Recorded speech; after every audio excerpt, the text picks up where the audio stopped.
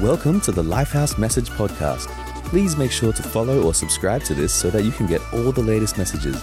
We hope that you are inspired, empowered, and encouraged by the message today. Let's enjoy. Hey everyone, it's Pastor Rod here in Tokyo, Japan. Wow, we are so excited to share the good news of being closer to God. Last week we started a series on closer to joy, and I want to tell you, the more that you lean towards God, the more you'll receive His joy.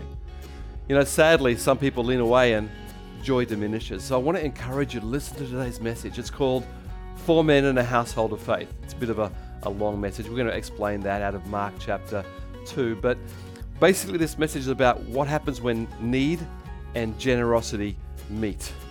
With God in the middle, when needs and generosity meet, we're going to have an explosion of joy. We're going to have an explosion of a potential miracle. We have a chance to be part of a great miracle. We love to be part of Tejas India. In New Delhi, there's a lot of people that we've helped there. There's probably thousands of people now we've helped in New Delhi, and the teams love to go there to the poorest of the poor, and they're so beautiful. They're so lovely, but they're in such need. And I remember the team went there one day, and the bus drove into the poor area to teach. And there was a little girl came out of her house. I think she was only very young, and she had a broken leg. Now, I think with this story, I haven't heard the whole story, but I believe that it had healed, but healed wrongly. I actually understand that. I had the same thing happen to my wrist when I was a boy, but that's a different story. And my wrist had to be rebroken by the doctor and reset. And I'm pretty sure that's exactly what this little girl needed.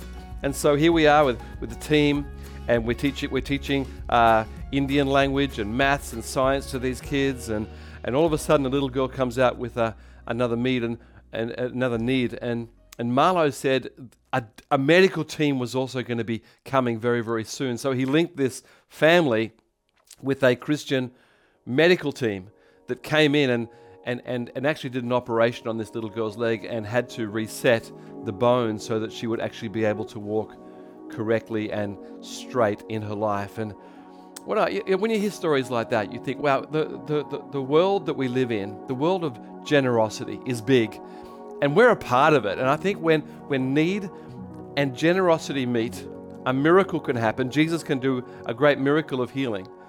But also, you know, it's something that we remember, something we take away, something we carry with us in life that was so exciting to give, to be part of something, of giving out beyond ourselves. You know, Jesus said, if you do things only for your own family, you're the same as anyone else in the world, but there's no grace on that. But when we're actually able to give something outside ourselves and beyond ourselves and just give, and there's no expectation of return, Jesus is saying there's a blessing, there's a return, there's grace on that. And I really believe that when we have need and when we have the supply or the generosity, no matter what it is, whether it's time or money or prayer or encouragement, where there's the addition of that to need, we are going to see a miracle. So we're coming to a story.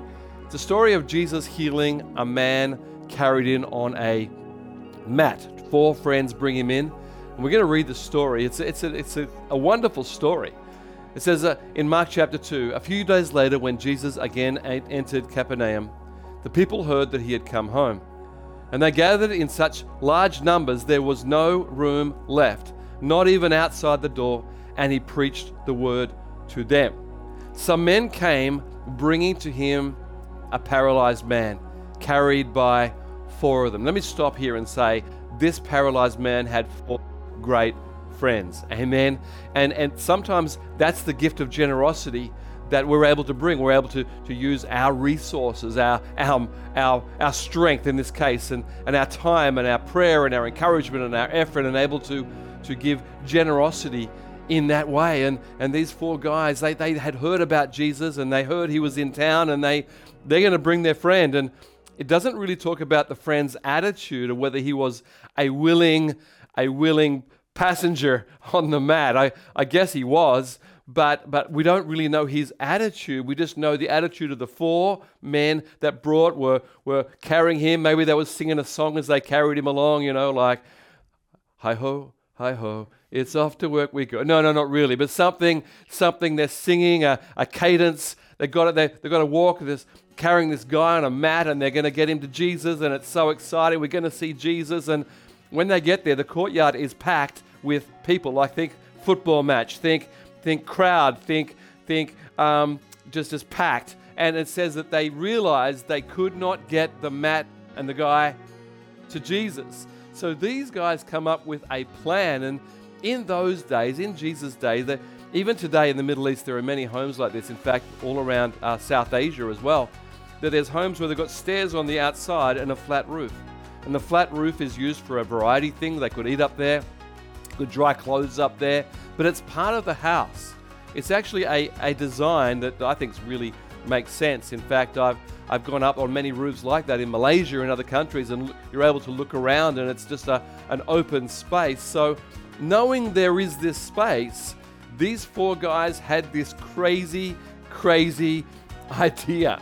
Who thought of this? It says, since they could not get to Jesus because of the crowd, they made an opening in the roof above Jesus by digging through it and then lowered the mat the man was lying on. Now, the Gospel of Luke says they removed tiles out of the roof. So there was a digging process and there was a pulling tiles out.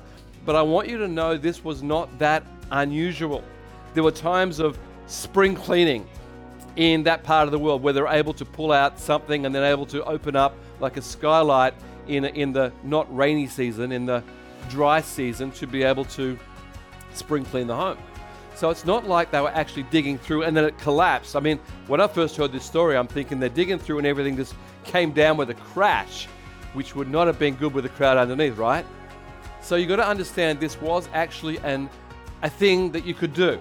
You could do this. And they did it. They got up there and I don't know what they had. They had some tools with, I don't know where they got the tools from, that they started to take some of the clay off the top of the tiles, and then they jacked up the tiles, leaving an open space. I'm sure some remnants, some debris came through the roof, but not like a crunch. You get the picture? It's like a maybe slow drift of soil and dust in the air, and everyone inside has realized something's happening, and everyone's looking up, and all the people up there are looking down, and these guys, and I want to tell you, these guys were part of the miracle, right? You know that.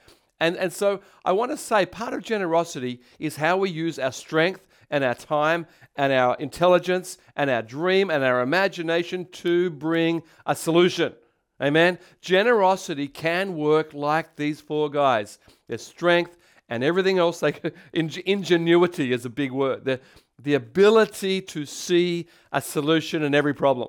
That's a leadership. That's a good. I want to be like that. Amen. I want to be the guy who sees a solution in every problem. Who says, God, how can we bring a solution, and brings a solution that's going to bring a miracle to people. So these four men brought the opportunity for the man to be let down into the house. Now, I want to stop here and talk about some other group of people in this story that's not really mentioned, but they're obviously here, and that's the owners of the house. I mean, how would you feel? Your house, and Jesus is there, and the crowd, and you're feeling pretty good, and thinking, wow, Jesus is in our house, and all of a sudden you hear this tap, tap up the top, and then this crunch, crunch up the top, and everyone stops, and what is going on? And at that point, those owners of the house could have called the police, right? They could have called the Roman guard or the Jewish guard. I don't know, whoever's there. Like you imagine someone's going to break into your house in front of everybody. What are you going to do? You're going to stop them, right? Well, these household owners didn't do that. And I think it's a huge part of the story that when the need and when the generosity meet, we have a chance for a miracle with Jesus. You see, I believe that these householders had a different sort of generosity. A generosity that first of all opened up their home to the crowds. Like, it's going to take a lot of cleaning up. Got to move the furniture. Got to watch out where the kids are. They might get trampled. It's a lot of organization to allow Jesus plus into your house, and then to have your house broken into. Where were the owners? What were they thinking? And I want to put my own little take on this and say to you, I think they got it. What did they get? That their house was going to be the center of a great miracle. I think somehow in the heart of hearts, as they saw Jesus and heard him and saw that, they got it and they didn't stop the guys from digging it. You think about it. What would you do? What would you do if someone used your car without your permission? What would you do if someone used your stuff without your permission? What would you do if someone broke into your house but for a good reason? You just think about that. So I want to say, I believe the owners of the house played a huge part in this miracle. Amen? You get it? I think it's really, really important we see that generosity comes in different forms. But when the need and the generosity, whatever it is, meet, there is a chance for the miracle. Give God a big praise. Come on. I believe it. I believe we've got to be generous. I believe Christians are supposed to give and forgive. And I want to bring a couple of scriptures to you right now because I believe that we believers should have this understanding of generosity. It says in 2 Corinthians 9:7, we should decide in our heart how much to give. How much am I going to give in my house? How much am I going to give to this possible miracle? How much am I going to give to the situation? We have the decision to make. Now, it says really clearly, don't make this decision reluctantly. Some of the Bible verses say like you're sad about it. One Bible verse says, don't give that it makes you sad. Don't give what we call giver's regret. No. We've got to give with a heart that's going to give and just, it's given, right? So don't give with reluctantly or in response to pressure. So even this message about generosity and giving, it's not aimed to force people to do anything. It's meant to be a trigger for what God is already saying to us. What's God saying to you? How can you be generous? How can you use your strength or wealth or encouragement or prayer? How can we be those people that are able to say, Lord, there's a need and I can give something? And then it says this last sentence, for God loves a person who gives cheerfully, like, happy, I'm happy, giving cheerfully. In our family, the household, maybe the owner looked at his wife and they nodded across the room like, this is okay, honey, we're going to be okay, we got Jesus. And his wife nodded back and said, yep, we're good. And the kids, hey kids, we're going to be part of a miracle. We're going to be part of a miracle. You see, God loves that cheerful giving. If those household owners were not cheerful, they stood there reluctantly under pressure. Oh, we've got to let you, Jesus, use our house or else others will think we're not generous. Well, that's the opposite. I believe that God wants to see generous giving. In fact, let me say a little bit further. This word give cheerfully in the original Greek is the word hilarious. The English word hilarious means laughing and joking and smiling. And God loves a hilarious giver. It is that word in the Greek, hilarios. That is the word. God loves a hilarious giver. So let's back up in our story. The guy's bringing him up. Can't get to Jesus. Roof. Let's go up on the roof. We can't get in. Let's dig it out. People down below, mum and dad and the family. And it brings him down. I know I'm overstating the fact, right? Sort of. But I want you to understand this power of hilarious giving. You see, when we heard the story of that little girl in Tedjas, the little girl with a broken leg, and we heard that story, although I wasn't there, and I wasn't the one in the slums that day, and I didn't discover the girl's need, and I didn't bring the doctor, I did nothing of that, except our church was able to be part of the giving that made that whole miracle happen. Although I didn't give any physical strength to it, I felt like a hilarious giver. Thank you, Jesus. You helped the little girl and then the whole family and the neighbors, and you're helping this. The concept of this hilarious giving is that when we release, it is released. And even as I'm saying it to you right now, I feel the power of God on this. There is something about a beautiful release. A beautiful release. I think tithing is a beautiful release. Thank you. And me and my wife Viv for years have got together and we've given to this, and then we give to, the 4 heart for the house in Lifehouse, a heart for Tedjas, heart for the dream team, heart for the house, heart for next generation. And we always get together and say how much, and we pray, and I tell him what I felt God say, and she tells me what God told her, how much, and we always take the highest amount. Well, it's usually Viv, and I say, yep, you win again. We're giving what you said. And I just think there's something beautiful about a beautiful release. Amen. The Bible says God loves a person who gives cheerfully. Here's another scripture. Romans chapter 12 is about 7 motivational gifts in our heart, and one of them is about the gift of giving. I'm just going to read a part of these scriptures. It says in verse 6, we have different gifts according to grace, right? And gifts and grace are linked in the New Testament. Those two words are almost the same word. The word grace is the word charis, and the word gift is very, very similar, chara. And so you can see very, very similar words. That we have different gifts according to the grace, gifts and grace and gifts. There's a linkage in the motivation of how we're going to serve the Lord with gladness, how we're going to serve each other, how we're going to love people. This beautiful giving. And I'm not saying it's beautiful because I'm beautiful. I'm just saying it's a gift of God. And so it's saying we have different gifts according to the grace given to each one of us. And the verse 8 says, and if it's giving, if that is one of the gifts God has given us, and it may not be, but if it is, and I think for all of us there's probably giving in some area, but if it's giving, I think it's talking about financial giving, then give generously. I think it's like the people in the house that looked at each other and they gave generously when someone's breaking into their house because they see what's going to happen by faith. So when Jesus looks at this man, he's let down. We'll come back to our story. We're going to read a little bit more. When Jesus looks at him, we don't know his attitude, but the first thing Jesus says to him, he says to him, son. I love that first word of Jesus, amen. The first word of Jesus, he's a stranger. Jesus doesn't know him, and the first word out of Jesus' mouth is my son, of my family, of my heart. Your sins are forgiven. Now this shocked everybody. Like paralyzed, big effort, big generosity, and the first thing Jesus says is your sins are forgiven. And I had to think a lot about this because later Jesus is going to heal him and tell him to get up and arise and be healed, and he will be. But the first thing Jesus says to him is, son, my son, your sins are forgiven. And I believe this man was so overcome by grief and guilt and shame, for whatever reason, we don't know. It's not because he was paralyzed. That is not the connection. But for some reason, when Jesus looked at him, he knew this man needed forgiveness. This man needed to be released from shame. The other miracle of healing is coming. It's coming. But the first thing Jesus does is touch his heart and touch his soul and look into his heart and say, son, my son, you need to know forgiveness. You need to know inner cleansing. And I think this is a beautiful part of Jesus' miracle, is often there is a forgiveness before there is a healing.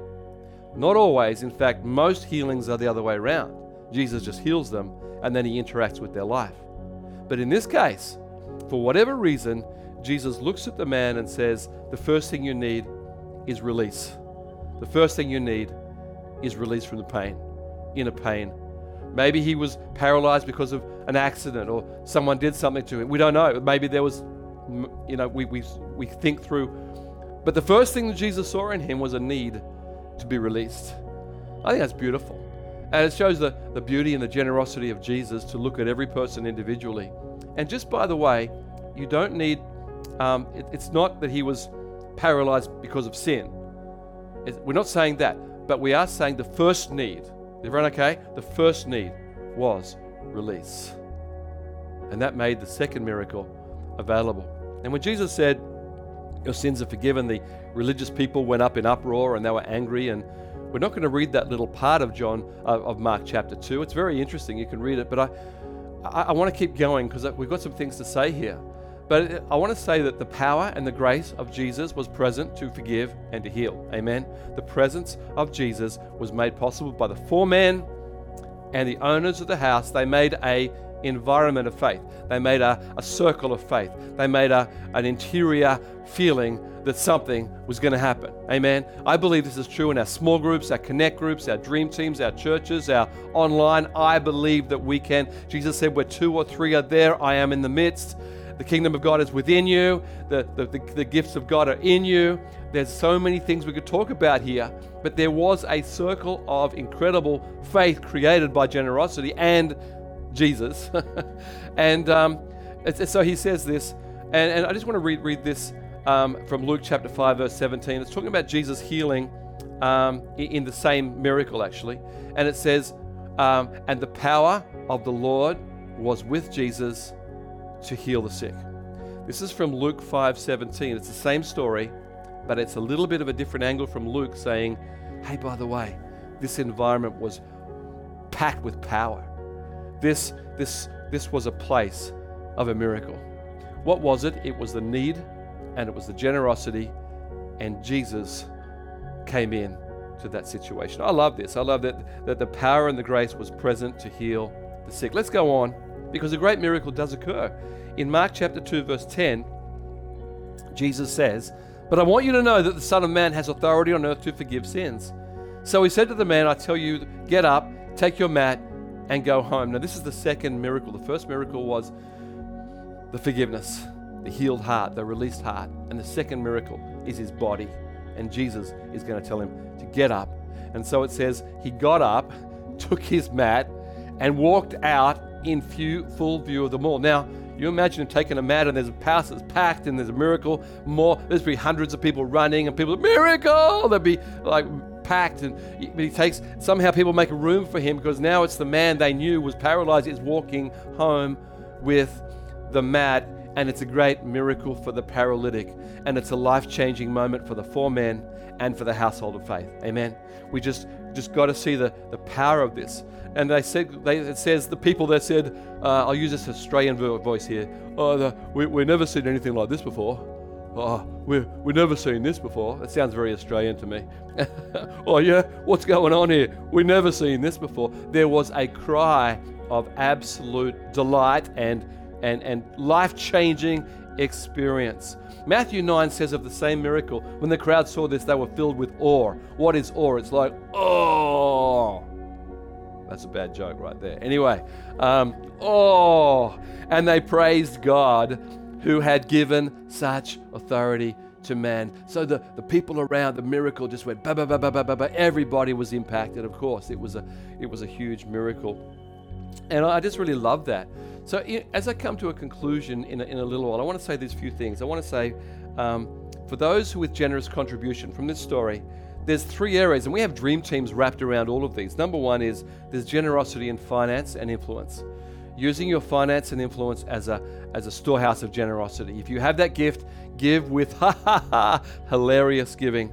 Secondly, there's generosity in prayer and care. The guy that brought their friend absolutely had a gift of mercy, of care, of prayer, of interest, of listening for an answer. Okay, dream teams around prayer and around care and around teaching, connect groups, leading people, discipling people, seeing people baptized and growing and praying. And we've got dream teams for all of that. And finally, dream teams or generosity in time and skill.